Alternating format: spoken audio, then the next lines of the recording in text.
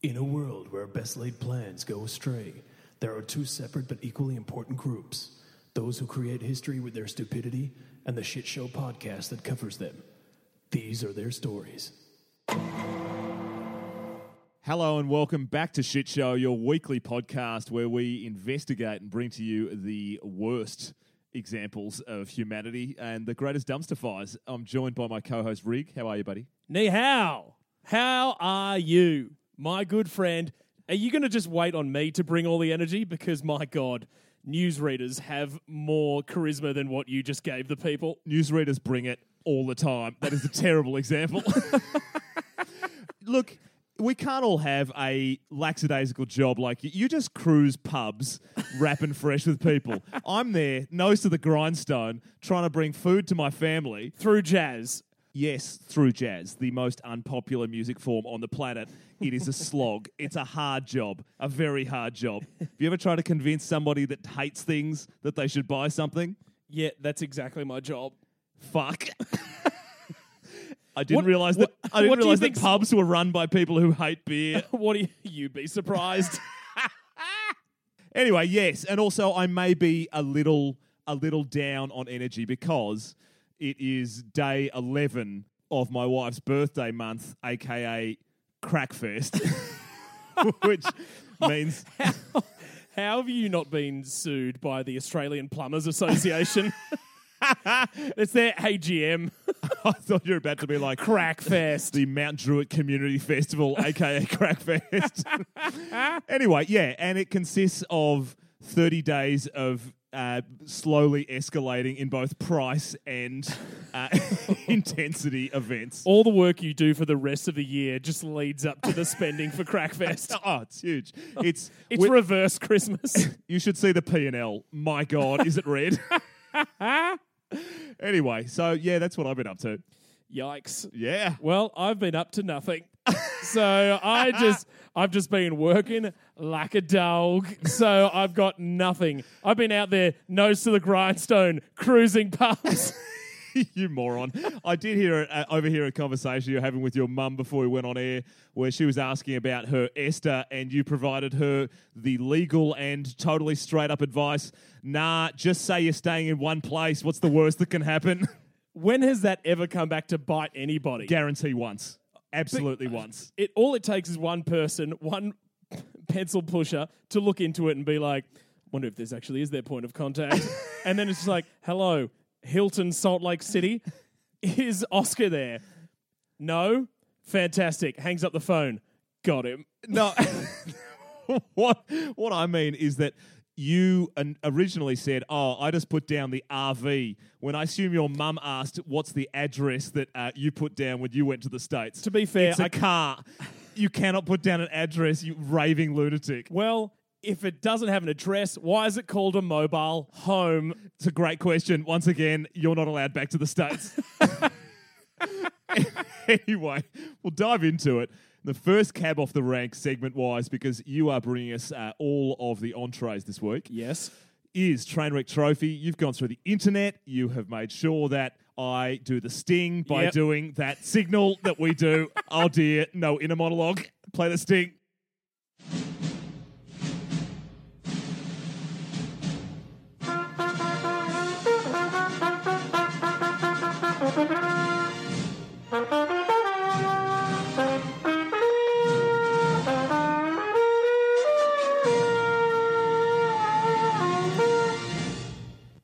We are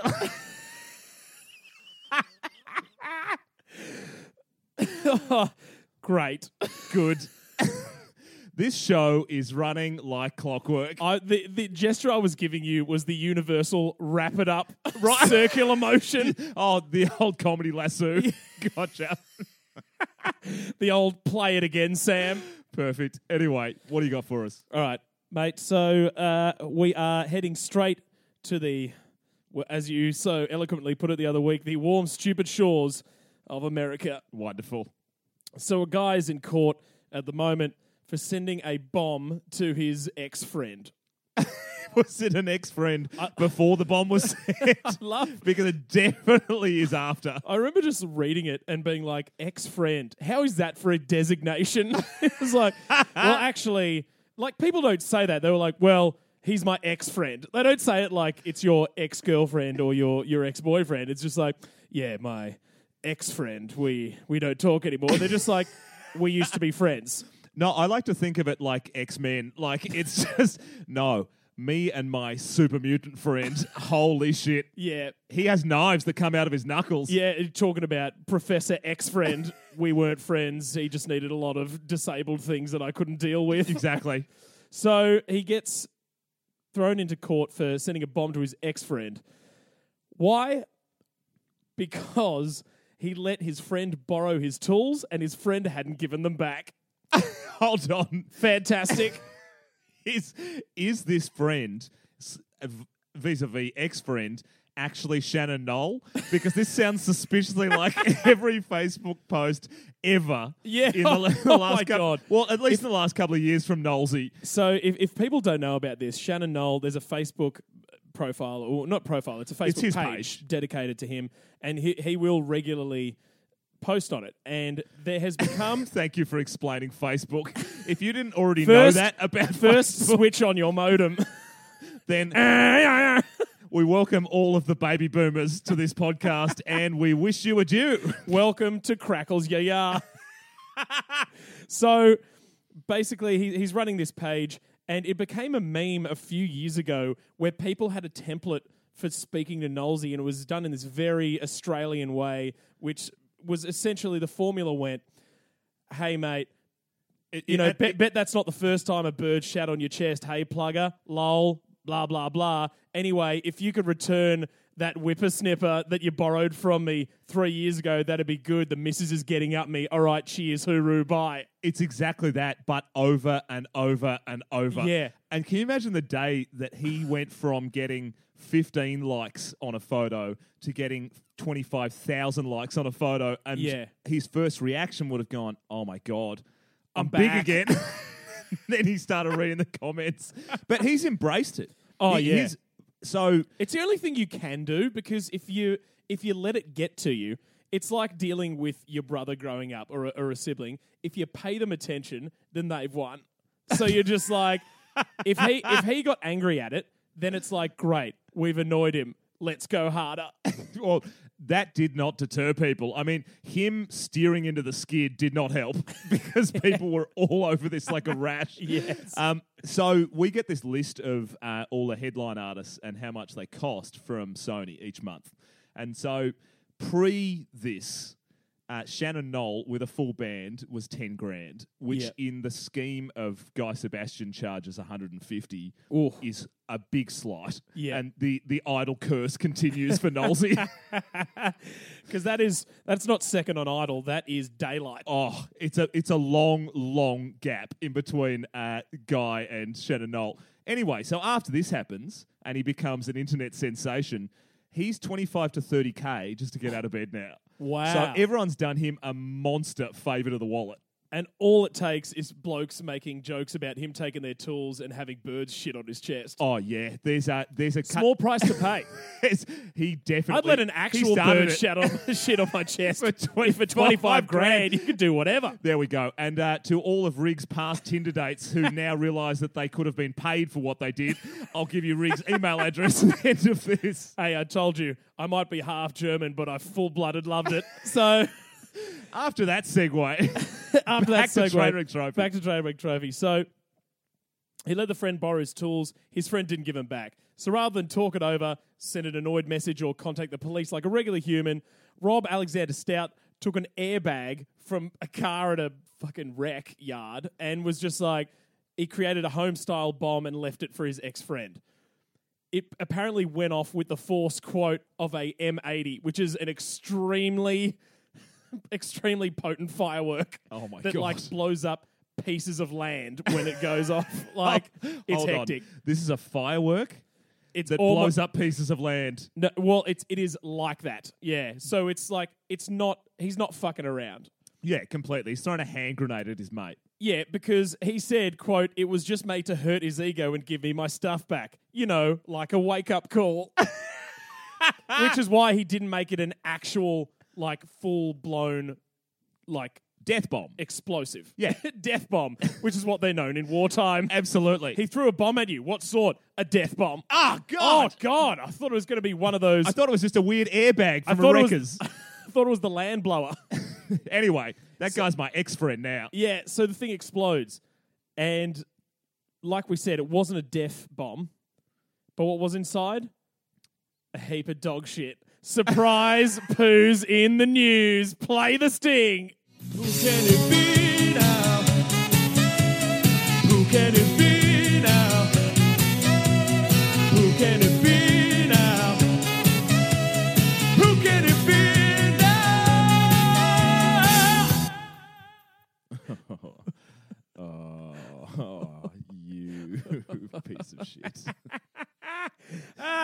You actual piece of shit. The best thing about You this, though, piece of shit inside an airbag that has that has exploded and taken on out my pieces. doorstep, covering me in your shit. Yeah, I know. Well, we all have dreams. Oh, God. So, but right off the bat. But the great thing about God, this, I went in deep. other than I was at the very I end. know, but other than the poos in the news, the actual court proceedings were a farce. How's this? So he has 14 previous convictions, right? 10 felonies and 4 misdemeanors. Nothing. Hold on. Hang on. So this isn't his first rodeo. Yeah, but it's like no violent crime or hurting people or whatever. Still doesn't make it any better. But I'm just saying it's bad. But this is his quotes are 24 karat gold. So, quote, "I guess the right way would have been to get a police officer involved. But you could see my history. I'm not psyched where I'm calling the cops, unfortunately."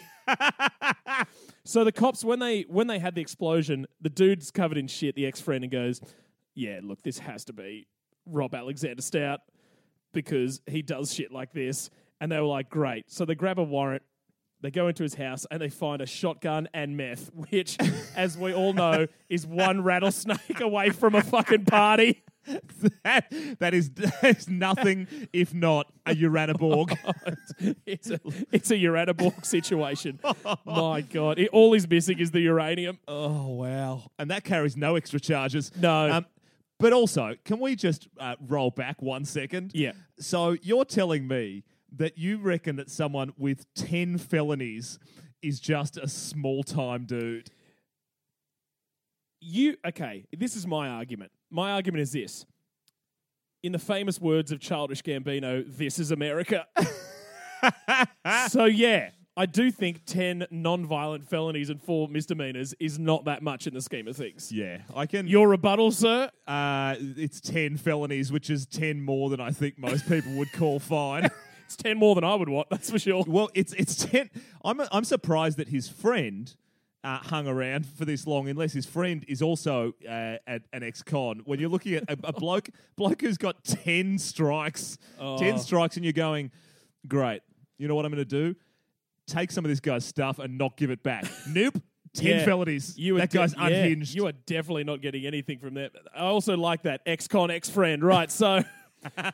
Here's another quote. "With 14 priors on my record, I don't look real good on the application process. Why would they pick someone with no driver's license, terrible driving history, and 14 convictions to employ over somebody who doesn't have all that stuff? I'm very employable. I've got a lot of skills. I just don't look good on paper." The judge goes, "What about all the meth at your house?" And he goes, "Oh, I got ya." Literally, that is a quote.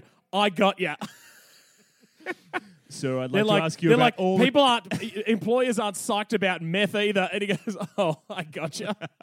Oh, well, that is a completely different perspective. Yeah.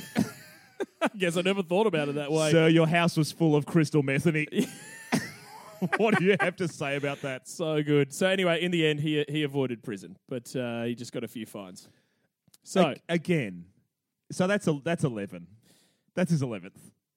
It's his 11th felony. Holy shit. But then he had extra misdemeanors added for the shotgun not being registered and the meth. That's not a misdemeanor. That's like in any other country, those are crimes. In America, not registering I'm pretty a gun. sure. Do we have levels of crime? Don't we? Or is it? It's just crime. It's just a giant circle. It's a pie chart. It goes bad, like hectic crime, but it's all crime. No, right? it's a flow chart. Yeah. In Australia, it is. Did someone Have you done die? something illegal? Yes, crime. There we are, crime. and at the bottom of it is just a picture of a great white and a dingo eating that shark. Crime, sad face. Yeah. Time to take a bite out of crime. All right, so train wreck number 2, still in America. So earlier this year, there was a big protest that happened in St. Louis, and it was all because a cop was found innocent after killing an unarmed black man. Because these are a few of their favorite things. Oh, rough. Yes. Classic. Yeah. America. So that's happened again, and what happens at this protest is it gets all out of hand. Protesters are going psycho. Police come in with brute force. They start using beanbag guns and hoses, and not like hacky sacks. I thought that's what I thought. Yeah, at the beginning. beanbag guns sound harmless, but they're incredibly painful. Yeah, hoses. I say as someone who's never been shot by one. Hoses, sprays, the whole 9 yards, right? So a guy named Luther Hall, who was running away from the commotion, he's intercepted in a van by 4 officers. How's that for an image? Yeah. There are just cops cruising around, hanging out of a van. Yeah. Grabbing guys. Oh, my God. The term cruising for a bruising has never been more pertinent, because they get out of the car and they order him to get on the ground. He complies, but then they proceed to beat the ever-loving shit out of this guy. Completely. I'm talking face smashed into the pavement, Oh. repeatedly kicked and hit with batons. His phone is smashed. His camera's completely destroyed. Just another job well done, St. Louis Police Department. Oh, God. And that's the end of that chapter as they dust their hands off. All done. Oh, I forgot to mention Luther Hall, the guy they just beat, undercover detective of the St. Louis Police Department. Perfect. Because how bloody good. I wonder how many times he said that and how many times they were like, we're going to beat you extra hard for lying, you fake detective. Well, here's the thing, right? Because if he didn't say that, then I feel like that's all square. Yeah, if they didn't, if he did say it, it'd be like, whoa, I'm a cop. And they're like, okay, sorry, we just thought you were one of the normies and we're going to beat the shit out of you. That's no better. Not for 1 second. But the fact that they beat the crap out of him, and the first thing that you would say if you're an undercover cop and a van full of cops that look like they're the A-team roll through a protest grabbing guys, if they start beating you up and you don't say, hey guys, and then say the cop safe word, which I assume is some kind of one-syllable thing because cops, then you're an idiot. Yeah. I'm not saying that it's fine. I'm just saying that he had an out, and if he didn't take it, then the sympathy evaporates very fast. But I guess it's better for him in the long run, because surely he's going to get some money out of this. Because so they're on trial at the moment. You are thinking like an old Italian man now. I sure am. These pants are right into my armpits. Get your neck brace on. They're on trial right now, the 4 officers, for this beatdown. Sure, as they should. As they should. And basically what had happened over the course of the trial, when they were just like, the guy, Luther Hall, like obviously he's a cop, so he's just like, great, going to look for names on badges and blah, blah, thinking like a person under pressure and with all the cop training, knows exactly who the 4 were, points them out in a lineup, which is why they're on trial. And when everyone was just like, cool, the FBI is like, great, let's get access to those phone records. And they're just like, fine, that's all good. Open up their messages. Can't wait to beat the shit out of people tonight. Cannot wait to straight up fuck people up. All the messages between them in this chain is all about going ham on protesters' faces. It's so fucked.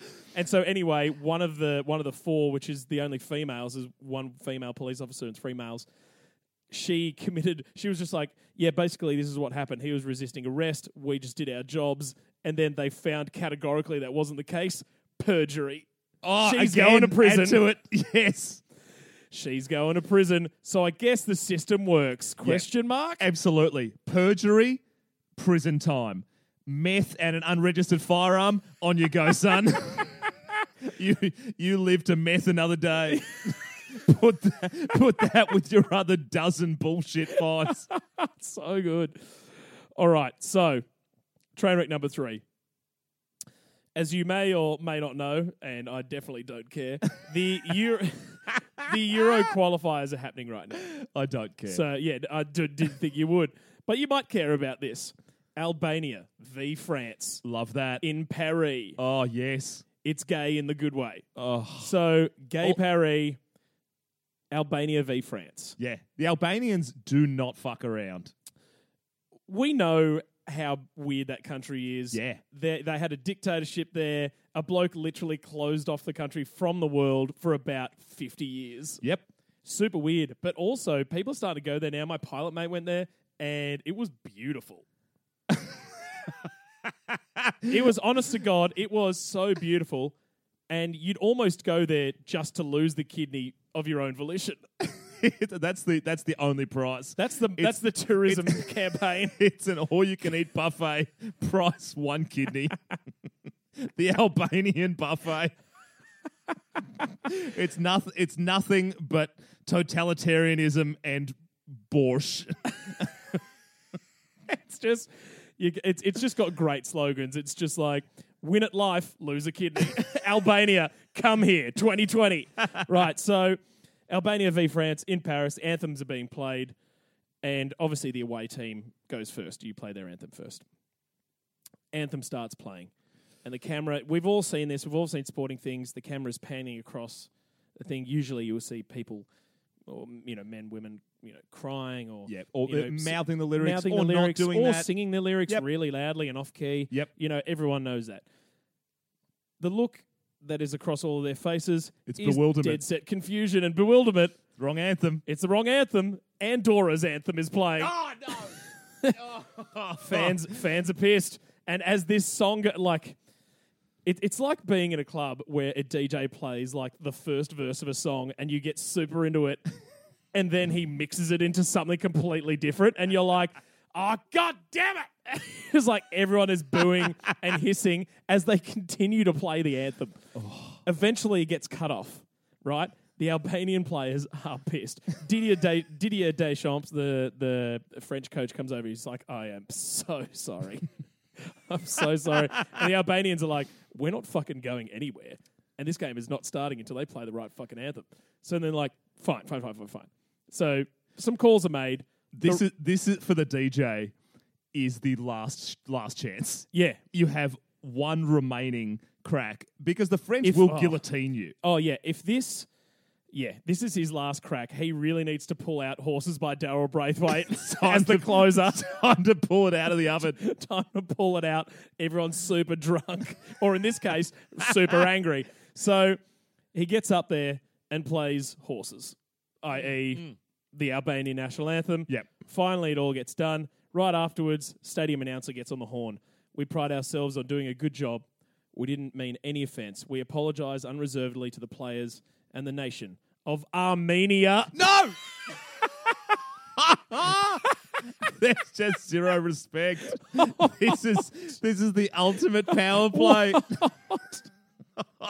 Out fucking it twice in a row.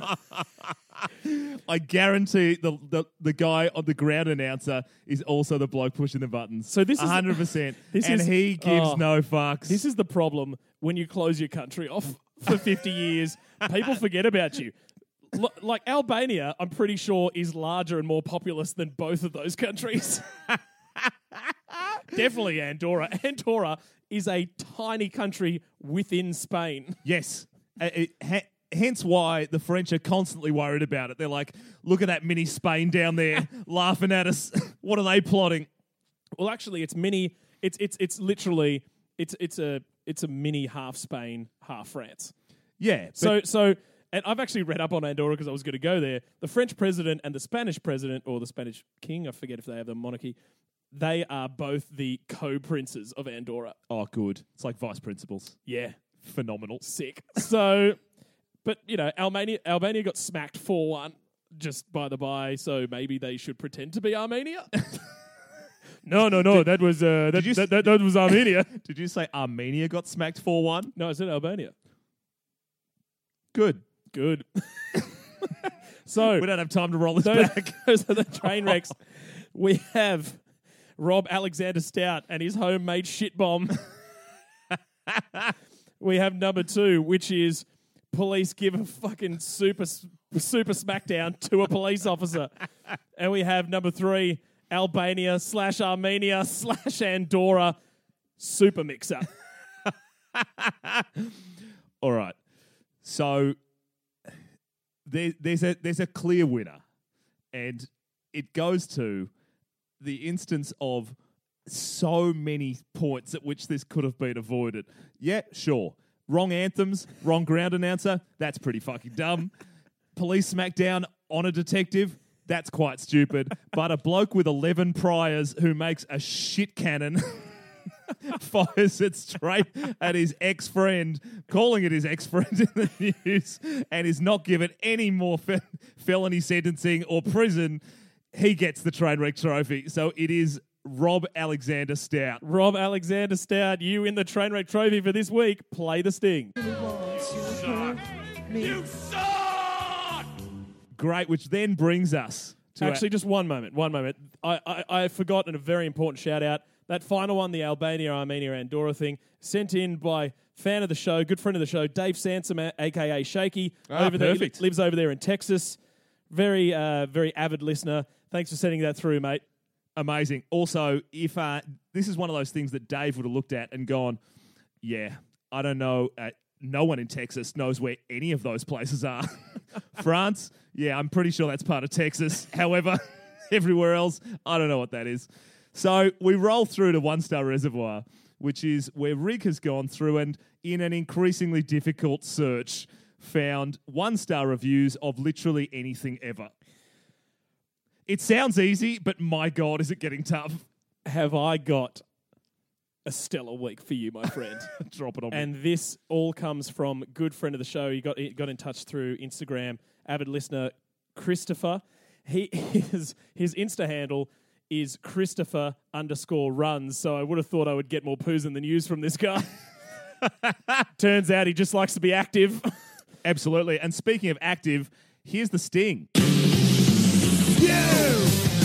I want to take you to a 1-star. I want to take you to a 1-star. I want to take you to a 1-star reservoir. Wow. Well, I was actively listening, but also my brain was trying to figure out how I could ham-fist it in there. Now very you can nice. actively continue. So Chris sent us in this because he is from Port Macquarie, and he sent me this TripAdvisor page. I'm about to read you 5 reviews. All Port Mac locals. All for the same place. Amazing. Here we go. Heading. The rating terrible is a compliment. Went to Down Under on the weekend at the end of my Bucks night. Standards usually get lowered on Bucks nights, but intoxication is no excuse for ever entering this place and enjoying it. I'm still not sure what the $10 cover charge was actually for, but the doorman, Jabba the Hutt, made us realise that sometimes you really should judge a nightclub by its front door. The staff working here resembled something between some sort of weird family circus and a Tasmanian caravan park. Once inside, we quickly realised that this is the place that the entire world go to when they are not eligible for entry at any other establishment. The first girl that spoke to us weighed about as much as 3 small trucks and proceeded to spray us with her underarm sweat as she stood in front of the industrial-sized fan, which she was wider than. Oh, rough. To avoid a scene, we then moved to the dance floor, which is being dominated by 3 ladyboys. We apprehensively stayed for 1 drink, which I now wonder what sort of rare mouth infection I have probably contracted from this drinking glass. The smell of this place is forever ingrained in my clothes. It was that bad, the family dog would not even come near me when I arrived home the following morning. If you go to this place after reading any of these reviews, you really need to give yourself a good uppercut, unless one of the freaks inside gives you one first. It is such a unique place that I can't imagine how it could get any worse, yet I can't imagine how it could get any better. How's the sign-off? Oh, that sign-off is just amazing. So Down Under's a club. It is. Oh. And it has another nickname, which I'm about to get into. Here's the second one. Surely its nickname is the Clunge. Heading. Easily worst place on earth. This is how it went down. I checked reviews, couldn't believe it was that bad, and thought, yeah, karaoke on a Wednesday. We can have a look at that. Asked reception at the hotel if reviews were accurate and was advised yes, but you might have fun just from laughing at the people that go. They referred to it as smuts. And described it as a car park with a carpet, advertising not to expect too much and you may have a good time. Being lovers of a laugh and especially karaoke, my group decided to go and give it a whirl.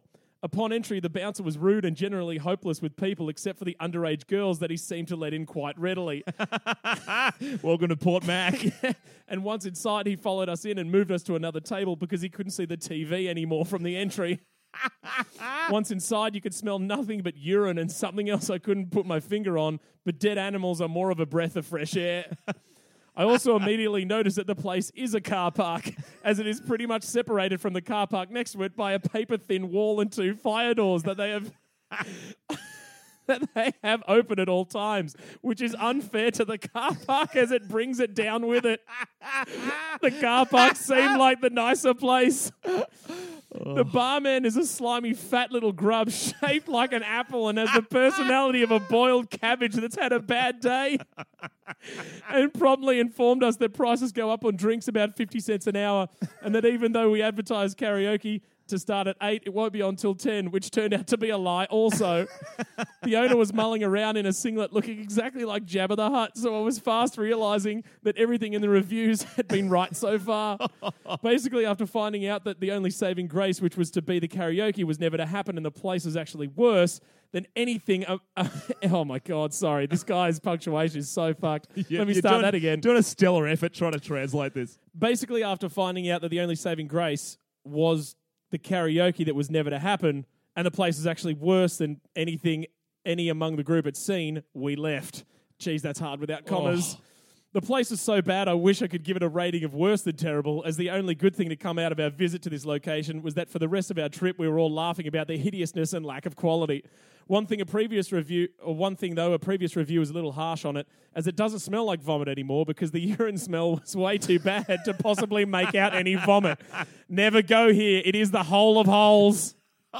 Have you been to Port Macquarie? I have not. It's terrible.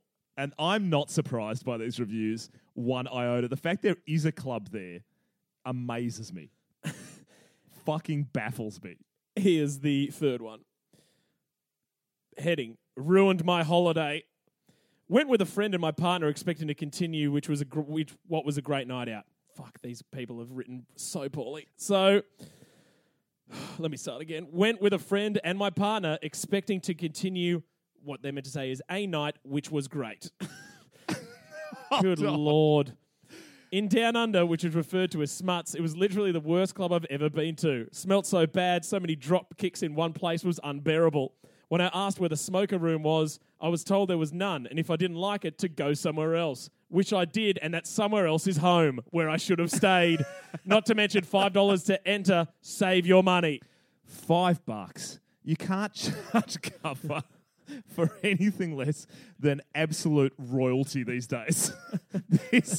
This no joke sounds like someone has gone, all right, well, I'm banned from running a pub. Guess I'll run a karaoke thing with a bar. A car park with a tent over the top. Karaoke. Here's a fourth one. Heading, bottom feeders. Yeah, perfect. Perhaps it was the potent stench of urine and or sweat. Perhaps it was the $20 cover charge for New Year's Eve when other places weren't charging to discover that the place was a hovel. Perhaps it was the owner rudely shooing my partner and I away from his table that was unmarked that he had left and subsequently returned to drool over the spasming creatures on the dance floor reminiscent of Jabba the Hutt. Either way, this has got to be one of the saddest, most pathetic places to go in the Southern Hemisphere, if not the world. Sure, freaks of nature and rock spiders need somewhere to go, but this cesspit should have been closed down in the 80s, probably the last time it was cleaned. This dive had woeful music, angry little trolls for staff, and no doubt its fair share of fungal infections. So if wallowing in your own / other deformed beings' filth is your thing, then by all means plunge into this septic subterranean rat hole of shame and regret. We've left promptly after one drink. Oh, wow. The Star Wars reference is getting an absolute run. I know. And here's the final one, the fifth one, short and sweet. Heading, Good. You could keep an eye on your car from the dance floor. The only plus point is that you could see your car from the dance floor. This club is literally a car park. 1 star. What's your mate's name? Which one? The guy that sent this in? Yeah. It was just a listener. Oh, who's the listener? His name is, well, I don't know. His name's Christopher. Okay, great. Christopher, when you hear this, firstly, sorry, because Port Macquarie sounds like just the fuckedest hellhole on earth. But also, fuckedest. Wow. The follow-up, I just listened. Did you catch horrible diction just off this? Absolutely. I just listened and watched you try and translate that stuff. My and brain now almost exploded. My vernacular's just shot. Secondly, you need to go and get a picture of the guy who owns this place, because anyone described as Jabba the Hutt 3 consecutive times in reviews must be a slimy, slippery little grimace of a bloke. I think you can say gremlin. And I want to see him slugging his fat, stupid ass all over the karaoke bar. He reminds me of like what a stereotypical janitor or slash landlord looks like on those old sitcoms from the 80s, like white singlet, chain, hairy, sweaty, bald, fat. You know what I mean? I'm imagining 3 scoops of ice cream stacked one next to the other and the other one on top of the front one, slowly melting. Stick arms on it, move it slowly forward. Yeah, it's a snowman slowly melting, only it's not water, it's sweat. Oh, great job, mate. Fantastic. Well, that leads us on to the meatier portion of the podcast. It is the shit show story time. Gus, you've gone away and you've delved into a historical shit show of huge proportions. And, mate, I'm so keen to hear what you brought for us today. All right, mate. So, Dresden. I know. Well, do you know, weirdly enough, I'm already with the asides. My mother's family is from Dresden. Fantastic. Is your actual last name Tansler? Shit. No. Because I have questions for your grandfather. No, it's not, but go on. Okay, so we're going to 1877 in Dresden, Germany. Where the dolls are from. Absolutely. where the dolls were bombed. A young man is born. As most are. Some aren't. Oh.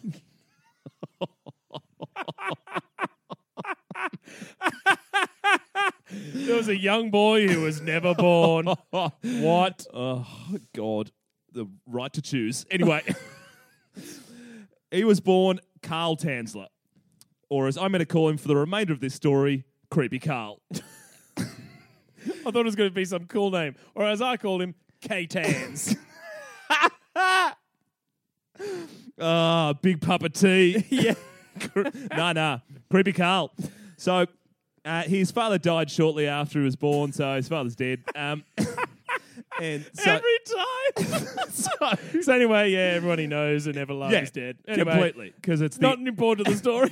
late 19th century in Germany, people are dropping like fucking flies. So his dead dad leaves behind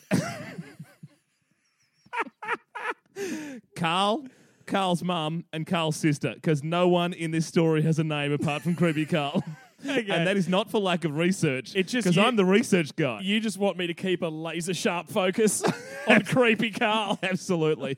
I am funneling your energy and attention straight to Creepy Karl. And I already love this story because, as you well know, my brother's name is Karl. Completely. The German spelling too. Yeah. As is this one. Funny what are the that. chances? As I live and breathe. Anyway. Strike me down. So, when he's 10 years old, Creepy Karl is visited by his dead ancestor, Countess Anna Konstantinia von Kosel. Just rolls off the tongue. Ooh, the old dead Aunt Anna. Yeah, imagine if him and Nonkawuse in a room, all the stories they would tell. Completely. Get a pen. Write this down, Karl.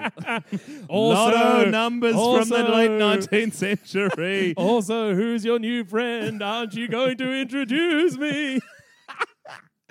Anyway, so his dead ancestor, who I assume is friends with his dead dad, comes Heaps good mates. Yeah. appears to him in a dream and shows him the face of a strikingly beautiful dark-haired woman who is his true love. So he's 10.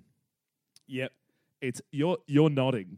I feel like there's a possibility that you have heard the beginning of this story. I might have. You're German. Of course you have. This is like an Aesop's fable. Try Christmas story. Mum would break out the Stollen. It was rock hard and full of glacé fruit.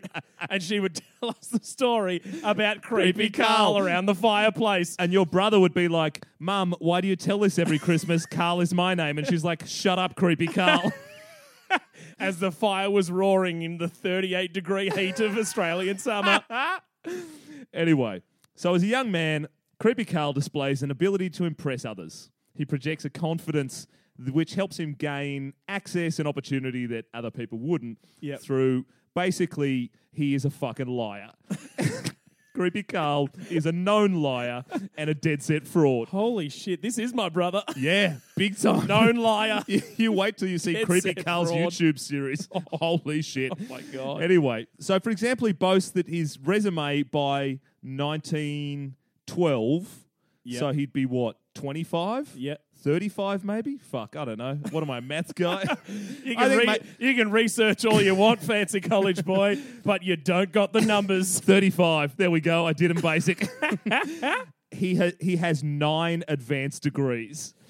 Now, now, as a man who took 5.5 years to finish a jazz degree, I call bullshit. Yeah. Because 9 degrees by 35 is fucking impossible. Yeah. As someone who did advanced maths for 2 years in high school because general maths wasn't allowed at a school for academically gifted boys, I can tell you that doesn't add up. It certainly doesn't. So this is a dubious claim, obviously. Yeah. Even to the layman, that sounds dumb. Yeah. He also said that he held a variety of jobs, including, but not limited to, boat builder, engineer, submarine captain, Oh my God. doctor, radiology expert. Some of these appear to have been semi-true. Then it jumps the shark completely. Electrical engineer, inventor. Okay, so I'm just going to stop you there because this is like when I put in my resume Excel expert, all I know how to do are basic sums in the cells. Like, proficiency in Microsoft Word does not make me a writer. Yeah, according to my LinkedIn, I have a working proficiency of French, which, look, I studied French in high school. Listeners of this podcast would debate that. No, what I do have is a primary proficiency of Icelandic. Snorri Einarsson. And Danish, Jap, King Jap, Tycho Brahe. Also, I haven't told you, but I was having a look at our analytics, and we have some singular listeners for the entirety of Shit Show. We have had one total listen for the entire time we've been doing this from Iceland. So obviously, someone from Iceland. If my maths is good and we have firmly discovered that is not the case and you and I suck, then the chances of Snorri Einarsson being the Icelandic listener, the odds are pretty good. They're amazing. I reckon it could be him. Because there are 4 people and a yak in Iceland, and the yak is in charge. That's Mr. Yak to you. It's Harry Biggles. He's on the move. It's amazing. He's going continent to continent, or at least island to island, because who the fuck knows what continent Iceland's a part of. It's an island. Fuck it. Anyway, so we've got one listen from there, and it was early. It was like episode 3. We're now up to episode 52. Yeah. So that guy, not impressed. Checked in. Fuck that shit. Mike dropped the fuck out of there.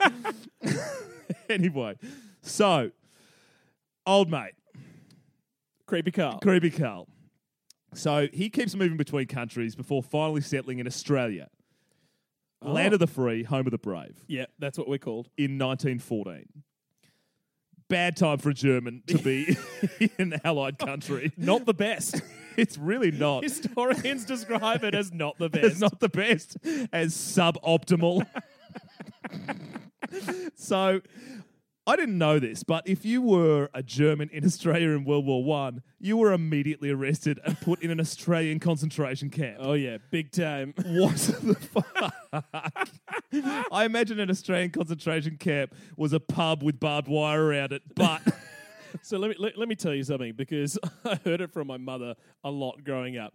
I don't know whether it's the case now or whether it's the case then, but German immigration was huge into Australia, to the point where it's like 1 in 4 or 1 in 5 people in Australia are from a Germanic background. Oh, yeah, I've been to the Barossa. Yeah. Oh, yeah. I know all about the German immigration in I know Australia. all about Henschke wines. I know. I've been to Harndorf. Look, they're all good. My God, you need so much money to go there. Kaisler, I would actually... so expensive. Do you know what? I would prefer to use euros there. It would be cheaper. You can. That's how you know that it's little Germany. They're like, Deutschmark? No, that's a defunct currency. Deutschmark? Okay, fuck it. Yeah. So, yeah, concentration camp in Australia. Once again, there are bits of this story that are light on. So let's fast forward to the end of the war. Yep. The only reason that I know that he was actually an inventor of some kind is because there's this account of a bloke he's in the concentration camp with, which is on an island. There's no fence around it. It's just an island. They just put everybody on a fucking island. I love how you say that like that's not what the English did to everyone in Australia. Hold on. They didn't put a fence around it. It's just a big fuck-off island. Just send them there. Don't make it out like I'm downplaying all of our horror detention centres. I don't know what everyone's complaining about. Nara's just an island. Anyway, so, no, this was an island in the same way that, like, Cockatoo Island is an island. Like, it's 400 metres off the shore, not 500 Ks away from everything. So Creepy Carl starts building this boat to escape the island colony back to the island colony. Everything, when you preface and start off every sentence with, then Creepy Carl does, It's the my best. God, does everything take on another dimension? So anyway, Creepy Carl builds a boat, and I'm like, oh God, where are the children? Are they kept away from him? Yeah, this was an adults-only island. Thank God. Creepy Carl. Got to separate him from the kids. So Creepy Carl grabs a net. You're like, Creepy what? craft. The thing Carl did on the island. Creepy craft. It's a whole range of Carl activities. The original inventor of cheese singles. Creepy Craft. Creepy craft. Holy shit. Amazing. Anyway, so Creepy Carl's doing creepy craft on the island and trying to build a boat. And then the end of the war happens. So he's like 3/4 of the way through building a boat to escape. Wait. What's he building? A fucking ark? How many animals are getting on this thing? Well, I mean, he's German, so one of the best ones. Yeah. You, nine, yeah. He cared too much about quality. Should have just got it out. Completely. Anyway, so the war finishes and Australia goes, cool, everybody that was here can fuck off, but not back to your home country. You all have to go to Holland. Fucked if I know why that was. Yeah, everybody that was in an Australian concentration camp got sent straight to the Netherlands. Bizarre. No, well, it makes sense. Maybe they just went there and like, hey guys, as you probably know, back in the day we were called New Holland. Well, time for you to go back to Old Holland. We don't want you here. Imagine Holland, though. They're like, yay, end of the war. Oh, my God. Where Where are all these Australian Germans coming It from? would have been super Australian too. People would have gone up there and be like, all right, now usually you'd be white enough to be in this country. But we don't like and cannot pronounce any of your names. All right. Get back on that ark that Creepy Carl is building and head back to Holland. You Dutch fucks, we're German, I don't care. Can any of you make piss? Yeah, you 6 can stay. We'll put you in Adelaide. Anyway, so he eventually finds his way back to Germany because it's Holland and it's landlocked. I assume he just walked there or something. I don't know. How's transport work post World War One? Yeah. He gets back there in like 1919 to be with his mother. He meets a girl, Doris Anna Schaefer, in 1920 and immediately marries her. So by this point, he's 37. Sure. Hold on. Oh my God, I could see all the equations going around your head, the cogs turning. Nope. No. And 2 + 5 No, is he's 7. Carry the 1. he's fucking 43. Horror show. You are so bad at this. I thought he was 1873. Anyway, so he's 43 and he gets married. Right. Immediately bangs out 2 kids. Upon his month, she does. I don't know. If he did, wow. Creepy craft. Ooh, watch me push out these kids through my dick. Creepy kids. Creepy colours. 2 creepy kids. So, upon his mother's insistence, he moves permanently to the US. Don't know why. She just says, land of opportunity, you need to get out of Germany. Yeah. Which is probably fair because it wasn't a great time to be in Germany. Yeah. They were getting pissed on by literally the whole world. Yeah. He moves over there in 1926, goes to Cuba in order to provide a better life for his family, says, Cuba, yikes. Fuck that. I love how his mother's like, go to America, the land of opportunity. And he's like, yeah, mother, goes there. Let's go to Cuba. Okay. Okay. Is this creepy Kentucky? I love it.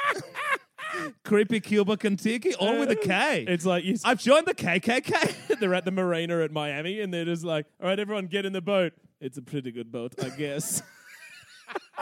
Just throwing shade on the boat. Yeah, basically.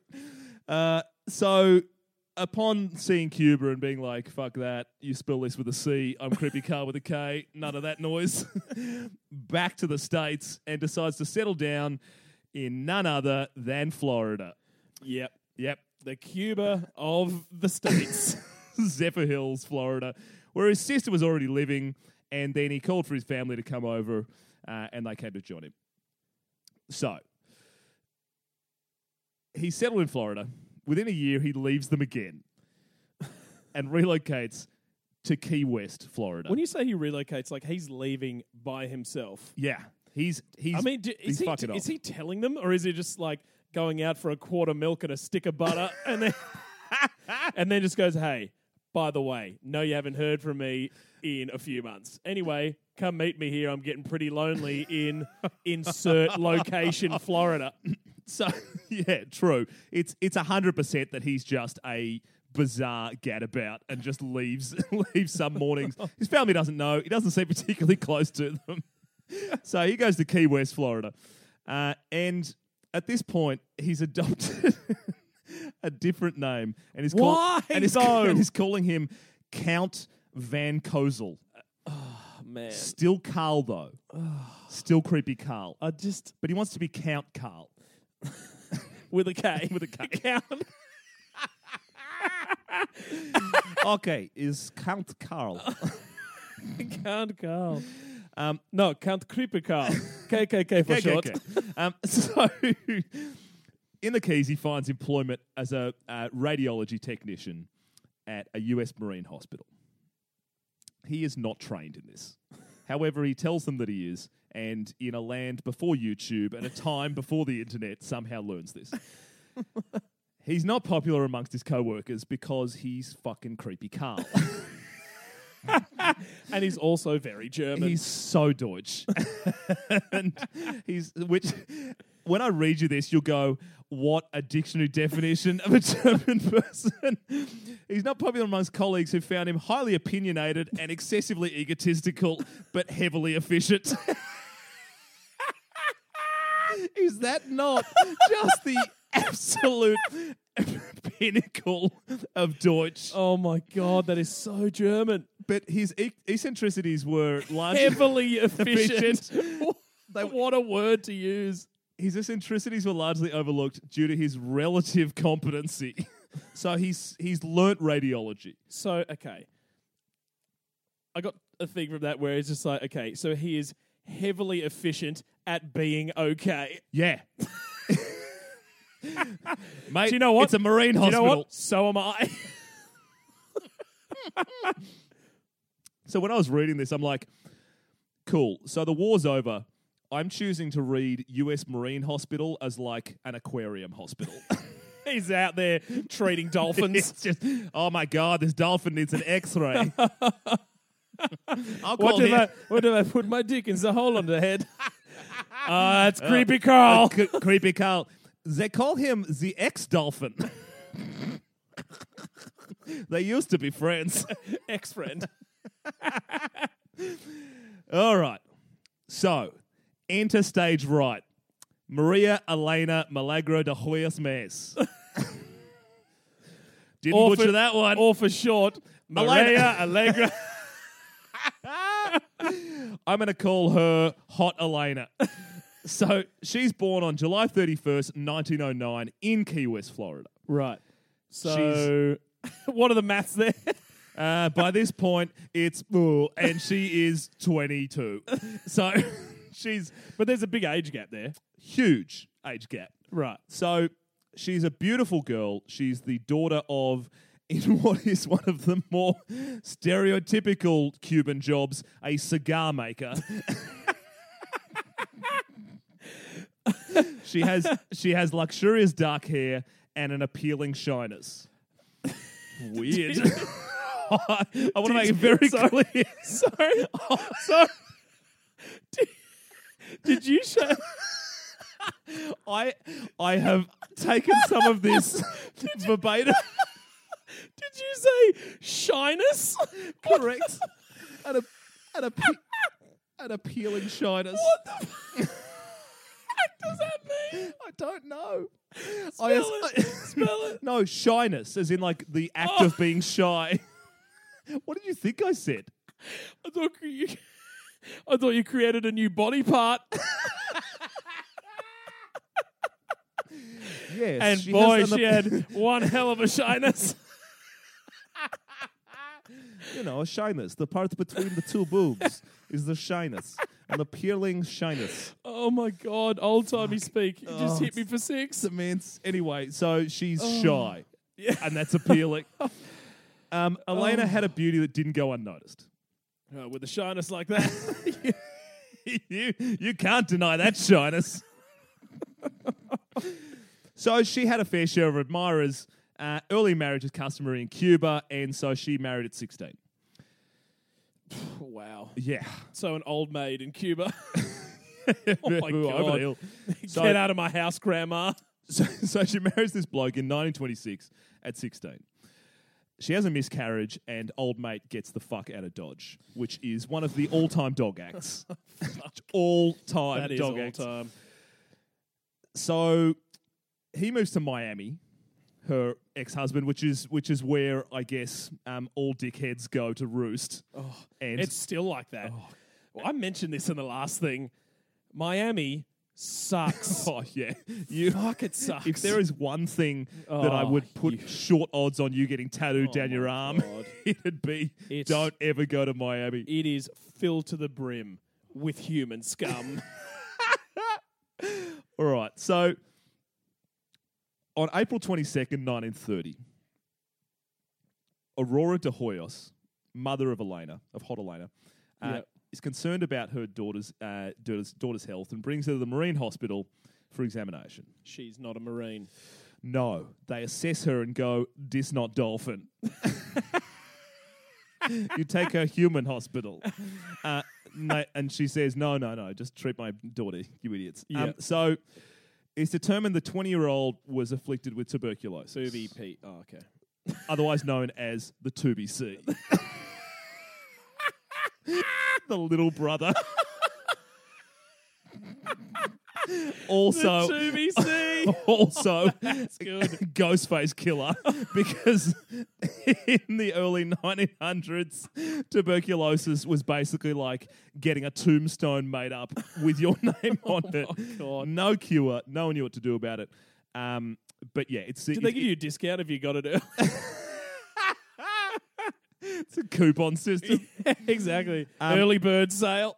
So, as fate would have it, Creepy Carl was present and was the person who did the radiology exam. And the moment he laid eyes on Hot Elena, he remembered as a 10-year-old Yes. weird dead aunt Countess Anna or Count something. Chocula came to him in a dream.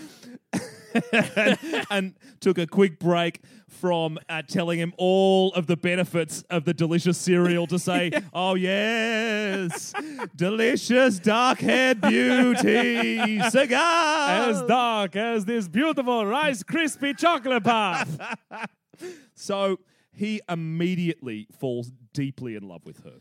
Do you reckon in love with her because of the prophecy? Or Correct. like, yeah, but no, I mean like... He's never... Is this a chicken egg type scenario where he's just like, I don't really think much of her, but then it was like, the ancestor thing, and it was like, I'm meant to love her. No, like first sight. So he Right. sees her, and there's solid debate as to whether he thought that she matched his vision, Right. but he told everybody that's the exact woman I saw, Here's another thing. which is weird. The term love, the phrase "love at first sight," I think like, it's used by it's obviously the case for Creepy Carl. Yeah.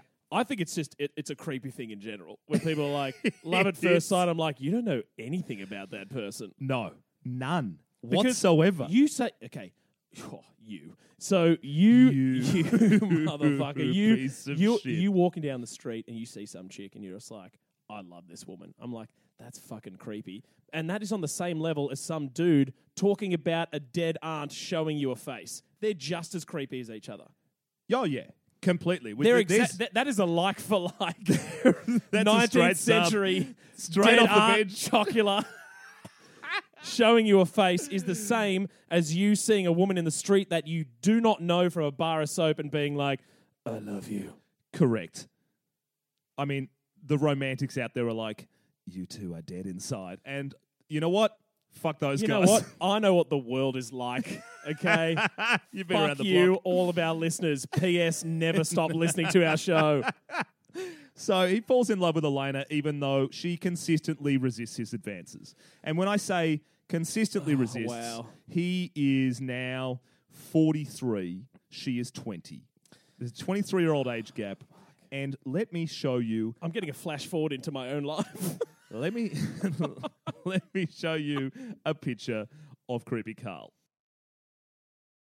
Sweet Lord. Now you look me in the eye and tell me that is not Jesus. the Darucci guy. That is it. The picture of this guy, he looks like the Darucci guy crossed with Sigmund Freud. He's a horrifying looking bastard. So- Mostly because he is an old, white-haired, bald man. At 43. Yeah. Yeah, he looked terrible. Also, I've never seen... I'm trying to describe to Alyssa. He has like an awkward stance, like one of the most awkward poses for a photo I've ever seen. It's just a him bow-legged standing gait. completely still with his arms by his side, but not in a natural way. No, in a creepy It is way. bizarre. Oh my It was taken on God. his creepy camera. Oh my God. Which makes everybody look worse. No one took this photo. He set this up. All right. So now that you've Christ. seen him, Now that it's burnt into my skull. I'm going to show you Elena.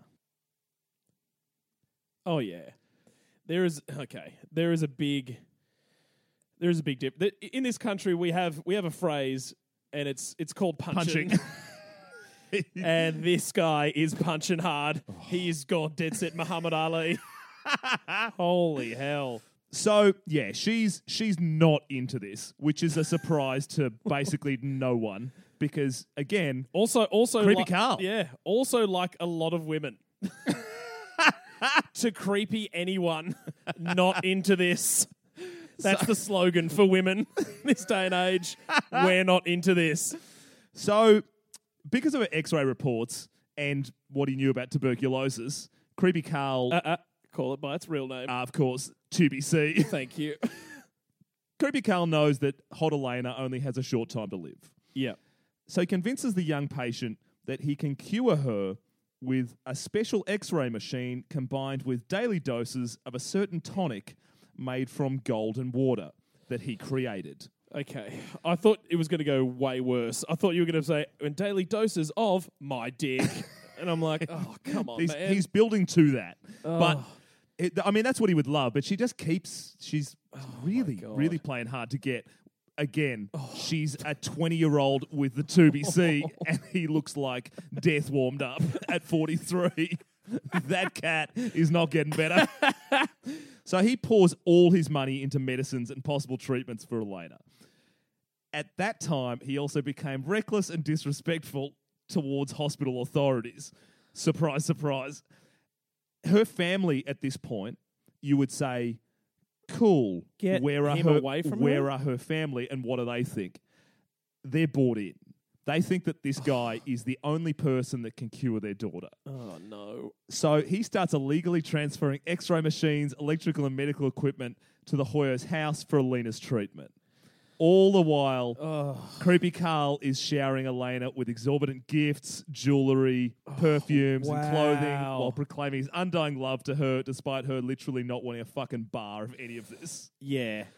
Oh my God. The amount of stories that I've heard, and I'm sure you've heard from female friends, where a guy just will not take a hint. Nah, cannot. That won't is the stop. extreme. Because usually it's just like, hey, I'm going through some stuff.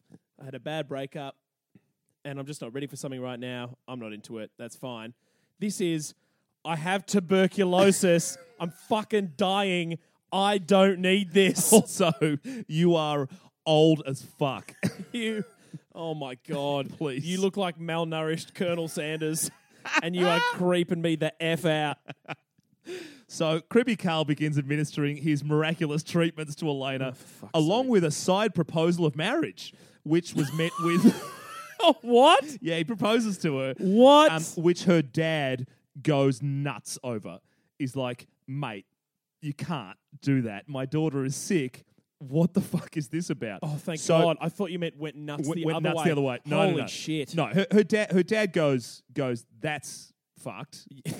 You need to back off.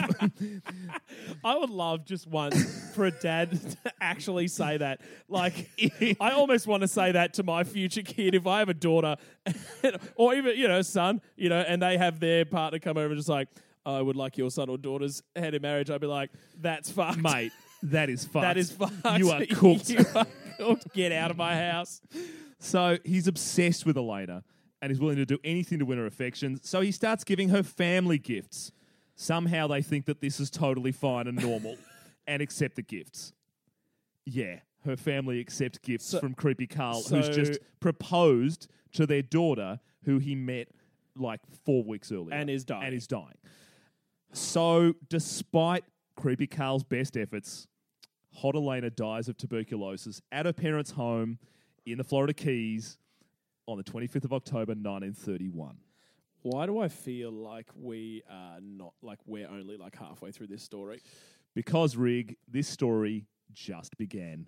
Oh, my God. Creepy Carl pays for her funeral. There's Creepy Carl and a dead body. What is happening? Pays for her funeral, and she's initially buried in a common grave. However, No. with the permission of her family, Carl then commissions the construction of an above-ground mausoleum in the Key West Cemetery. Now, during the move, he finds that Elena's body has never been embalmed and is in a horrible state of decay. No. So he hires a local mortician to clean and fix the body before placing it in the new tomb. That's okay, Rick. Gus. He just doesn't want her to decompose. Gus. Yeah. I swear to God, if this is heading down a super dark, corpsey path, I'm done. I feel like this is a prisoner's dilemma because there's a lot of story left and there's the door. Oh, Christ. So, the embalmed corpse is put in the tomb. the family goes, wow, how good's Creepy Carl? He's paid for all of this stuff. He's given us all of these gifts. He cared for our daughter and tried to save her. It just didn't work. I guess that's the end of that chapter. And Carl's like, it sure is. And they go, hold on, what's that on the mausoleum? Looks like a door. And he's like, yes. And they're like, why is there a door? And he's like, that's okay, it's locked. And they're like, oh, okay, and just accept that as fact. Anyway, so Creepy Carl has the only key to the door. All of these sentences that you're using, like, how good is Creepy Carl and why does Creepy Carl have a key to the door, are just things that no one would ever say. Nope, certainly not. And also, I keep envisioning your brother. Every time, time I we say should just it. get my brother to act out this story. Please no, because I know where this goes. You do not want to put your brother through what I'm about to tell you. Oh, God. So, Carl becomes so obsessed with Hot Elena, despite the fact that she's passed away, that he secretly visits her every night, bringing her gifts and flowers. Oh, my good Lord. He also, in probably the biggest red flag of all time, arranges... What, we haven't... there are so many They're flags. all red flags. It is just red flags to this point. Yeah. This is more of a red flag than the other clearly red flags. He arranges for a telephone to be placed inside the tomb. No. Yeah. No. Yeah, which in 1932, I guess is like... That's $1 million job. It's insane. We've got a big phone contract, says AT&T. We got to put something in the mausoleum. Some doctor down in Key West, Florida. He believed that she could communicate with him through voice and song, but also, I guess it was an old school thing where he just left that phone off the hook and he never hung up. I'm sorry, which is also fuck off creepy. I'm sorry if I've missed this detail. Isn't he still married with kids? Great. I'm glad that you asked. Yes and yes. Oh my God. But they're not here and he is here. Facts. Wow. So, yeah. That's a sentence. Well, he's not here and I am here. So, oh my God. So, yeah, the telephone's just ringing right off the hook in the tomb as he yells affirmation. Okay, baby, when you wake up, you just dial 1. It's my number. Okay, no, you hung up. Oh, sorry. Oh, the phone line went dead. Oh, no. So he visits for 2 years every day. Oh, my God. People are like, this is fucking weird. Locals took notice, rumors began, and he loses his job. Which, good. Yeah. Good. Thank Christ for that. Good. Shortly after this, in a move that Creepy Carl says Elena had asked him to do via a song she sung down the telephone, Carl removes Elena's remains from her tomb in a children's toy wagon and tows them from the cemetery to his house. Oh, no. Yeah. Anyway. Oh, no, not his house. First, he takes her to a makeshift laboratory that he'd built inside the wingless fuselage of an old aeroplane. I'm going to read that to you again because I guarantee my God. no one in the world is ever going to say this sentence again. No, I know. So Creepy Carl took Hot Elena's corpse on a children's toy wagon to the wingless fuselage of an old plane that existed behind the military hospital in which was a makeshift laboratory. What? I'll just let you marinate on that one. So there, his work began. No. He needed to work on the man. corpse to return her to her full beauty. What? He does what can, I guess, only be described as the closest that humans actually came to Frankenstein by basically he's fighting a losing battle. She's a decaying corpse. There's nothing you can do to stop the actual flesh leaving the body. The way that you started that sounded like the trailer of a rom-com. She's a decaying corpse. He's a fun, creepy doctor. A fun, creepy doctor. No one has ever said that. One creepy doctor, one decaying corpse, one makeshift laboratory in the fuselage of an old decommissioned plane. This year, opposites attract. So So fucked. to better preserve her body, he uses wire to fortify her skeleton. What? He replaces her eyes with glass orbs. He mixes plaster and waxed fabric to replace her decaying skin. I'm not going to... What did he put in her shyness? I knew you were going to ask that, which is why I have an answer for you.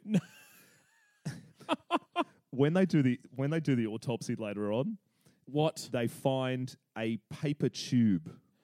Oh! Oh, no. It's all bad. Oh, can I retract everything I said? Holy shit. Well, that's what he basically did. Oh. Was just retract and insert Oh, over and over again. no. So Oh. then he applies disinfectant, formaldehyde, God. and perfume to her to mask the smell of rotting flesh. Oh. Jesus. It's just What are you doing to me? so What are you fucked. doing to these listeners? Anyway, so he finishes work on Hot Elena, who's been restored not at all to her former beauty because way. she's a corpse. And he's a fun, fun, creepy doctor. Opposites attract. So then he secretly moves her corpse to his house because he finds out that the military planned to move the old aeroplane, and he's like, in one of the only moments of sanity that he's ever had, they might have a problem with this weird corpse that I've got in there dressed as a bride. So moves her to his house. He dresses Elena in a wedding dress, and he puts her in his bed. God. He leaves her there as his wife. He keeps her body preserved, rubs various oils, chemicals, and perfume to mask the odor of the decomposition. He continues restoring her facial features using mortician's wax. Rig. This is a real thing that happened Fucking hell. by a real guy. So, local people become suspicious. I don't know how it's taken them this long. All I can think is that Germany at this point, Florida, at this point, is so bizarre because it's Florida. So people are like, weird shit happens here all the time. Yeah. Florida's fucking bizarre. So he twigs people because he keeps going and buying perfume and women's clothing. And they're like... And they know for sure that he doesn't have a wife. Yeah. And I guess they could have been like, maybe he's a cross-dresser, but I think that they knew because of the tomb and the visiting it, and then he stopped visiting it completely after going there every day for 2 years. Tongues are wagging. Imagine you are one of those townsfolk and you're just there munching on a tree biscuit and you see delicious tree chicken. You've got a Florida kebab in your hand and you're just like, who is this weird unit? Massively.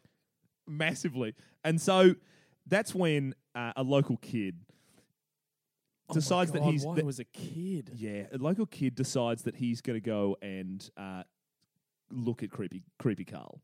Looks through the window, and Carl is dancing with Elena. This sounds like a fucking horror movie. It is a horror movie. This poor girl's family. This poor girl. Anyway, so the paperboy runs away and tells people that he'd seen creepy Carl dancing with a large doll.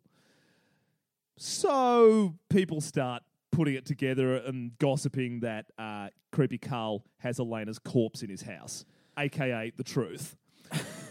Elena's sister hears about this, and she goes around to creepy Carl's place, confronts him. So creepy Carl reluctantly, in a move that I don't know could have played out any other way, he agrees to show this sister Elena's corpse all dressed in a wedding gown and propped up in a chair. I don't know what he was expecting her to say, but she doesn't go, cool, well, seen it, glad that my sister's in good hands. She flips the fuck out As you and would. goes straight to the cops. Sure. Yeah, because that's her sister Yeah. corpsed in a chair in a wedding dress, not in the grave. With glass orb eyes. Oh, and it's all man. bad. It's stinking of perfume. Just really laid it on heavy. Jesus. So Creepy Carl's immediately arrested, and he's charged with grave robbing and abusing a corpse. I'm glad that there's a crime for that, by the way. Oh yeah, there has to be. Yeah. And also, you'd think that he's done. Like, he is clearly guilty. Yeah. He's busted. They found the corpse in his house. He showed the corpse. Yes. He revealed the corpse and then answered all of their questions. But the way that you're leading into this, oh no. Rig. By the time he goes to trial, 7.5 years have passed What? since Elena died. Oh Yeah, God. she's been living with him for 5.5 years. Oh my God. And that, my friend, in Florida, is the statute of limitations. No, don't you? Oh my God. So the court said, well, 7 years, not much we can do. Fuck off. Seriously. So they throw the case out. But during the case, it's like thousands of people come to the courtroom, and it can only fit a couple of hundred. And so it's just Chinese whispers out the doors of the court as all of this information comes through, where Carl pulls out all of the stops to explain how much he loved Elena, including this little tidbit. He'd planned to use an airship to take him and Elena to the stratosphere, where space radiation would bring her back to life. It's a lot. He said that in court. Man. Man. To a judge. So, anyway, the judge I reckon, man, even as a dead woman, she's not into that. No, not for 1 second. No way. No. Women, No. we're not into this. Dead women, we're really not into this. So, the judge throws this out, and Creepy Carl's like, great. So now that all of this is over, can I have the body back? What? Yes, asks the judge if he can have Elena's corpse back. And the judge is like, are you fucked? Because that's how judges talk in Florida. Mate, you are cooked. Yeah. So because there's been so much publicity about the case, officials in Florida proving that it wasn't just Creepy Carl who was fucked, it was the whole operation. They put the corpse on show in the Florida, the Key West Library. What? For 6 months, so that people can come and pay $1 to see it. Oh my God. So, hey, you can't take her home, you creepy fuck. We're going to put her on display for money. Yeah, correct. For cash. Florida sucks. Okay, I'm going to send you a photo of what she looked like. Don't, Holy shit. Yeah. You want to know a really weird thing? Not at all. Here it is. That wig on her head, and we say that we'll post stuff to Facebook, but we will definitely post this pic. Yeah. That wig is made of hair that he got from Elena's mother. What? Correct. What? Yes. Elena's mother gave him the hair for that wig. I want to make it very clear. That's all the info that I have. So I too have questions. Like, willingly, did she know that the corpse was there? No. Did she? So he's just like, hey, Hot Elena's mum. I'm just wondering. I was just in the area. You look great, by the way. I was just wondering if you're not using all that hair, that you might be able to give me some. Oh yeah, hi. Hey, Creepy Carl. Hey, thanks for everything that you did for Elena, even all the really dicey stuff. Anyway, here's my hair. Do you need anything else before you go? No, I'm good. Great. Yep, that's it. That's the whole interaction. Anyway, so in the same time that the corpse is on display, Creepy Carl has gone, fuck, this is a drag. I didn't get the corpse back. But I got fired, and yeah, my family, I guess I better deal with that. But first, I'm going to charge people 25 cents to come see my lab. So he charged people 25 cents for years to come and look at his house where he embalmed a corpse. And people came in droves because people are the worst. Then, this is the kicker. The people in Florida didn't run him out of town. The people of Key West loved him. What? Women were coming out of the woodwork saying that this was the most romantic story. Piss It was off. a story of a hopeless romantic, creepy Carl, who just couldn't bear to let the love of his life Pass on. pass on and lay in the ground, so kept her alive in his heart. Whereas everyone sane was going, wow, that creepy Carl, he fucked a corpse. So he put it in a wedding Yeah, dress for 5.5 years. did all of those women know about the tube? Dicey. I feel like that's a detail that would have probably turned the tide. Jeez. Because that didn't come out until 1977. The tube? Yeah, because the autopsy was done under seal. Oh, fuck. So Because I was just about to say, it still wouldn't surprise me if they did know about the tube because, I mean, even Charles Manson got letters and visitors, you know what I mean? yeah, exactly. But these doctors didn't reveal that till 77. Ugh. Yeah, mental. Because Because he is mental. It's creepy it was fucking Carl. fucking bizarre. So, anyway, he eventually is like, yeah, cool. Guess I better go back to my family.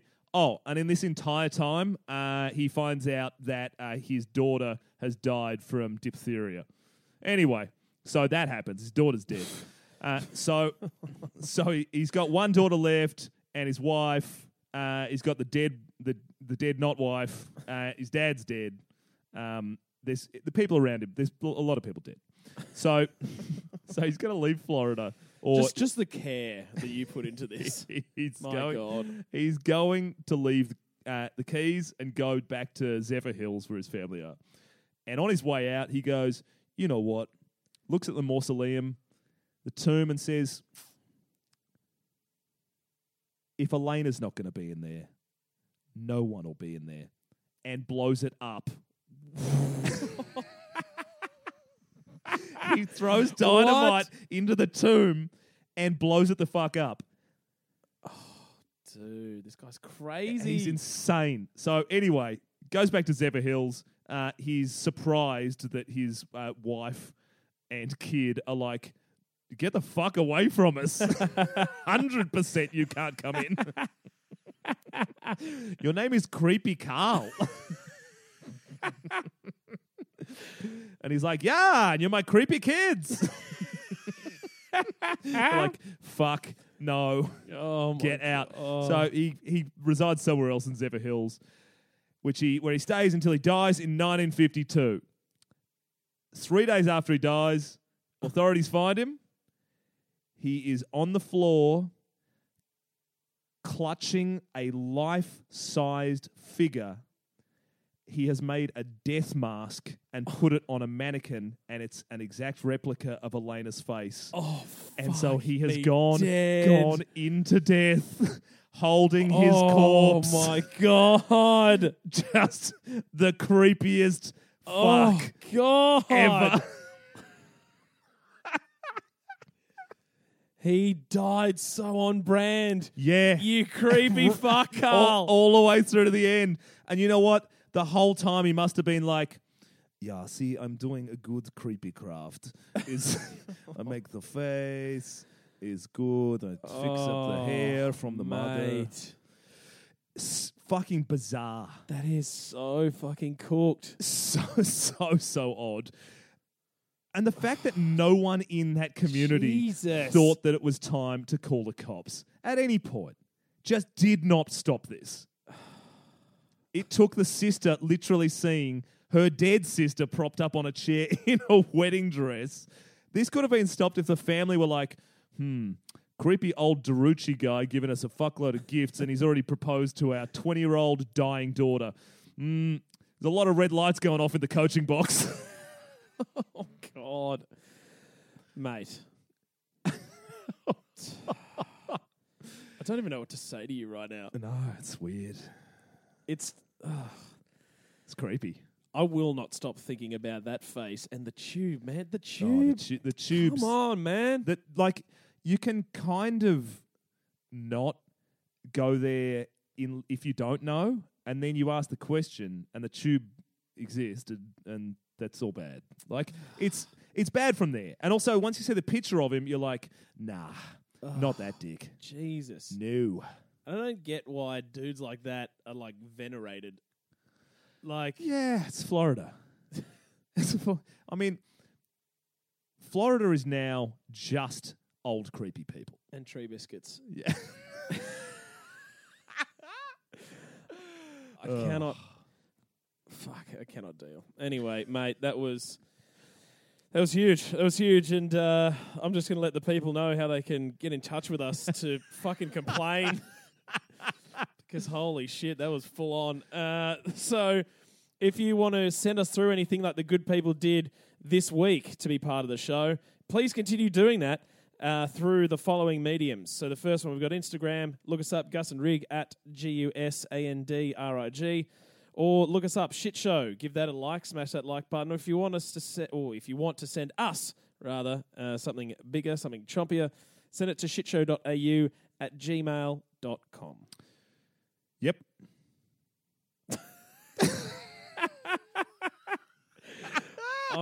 I'm still trying to put it all together. So, well, you've got to go and discover your shyness. And you have to go apologise to your brother.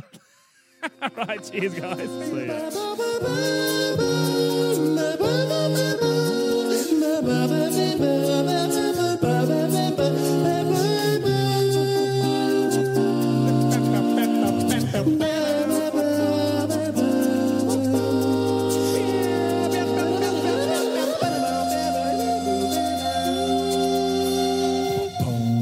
Bye.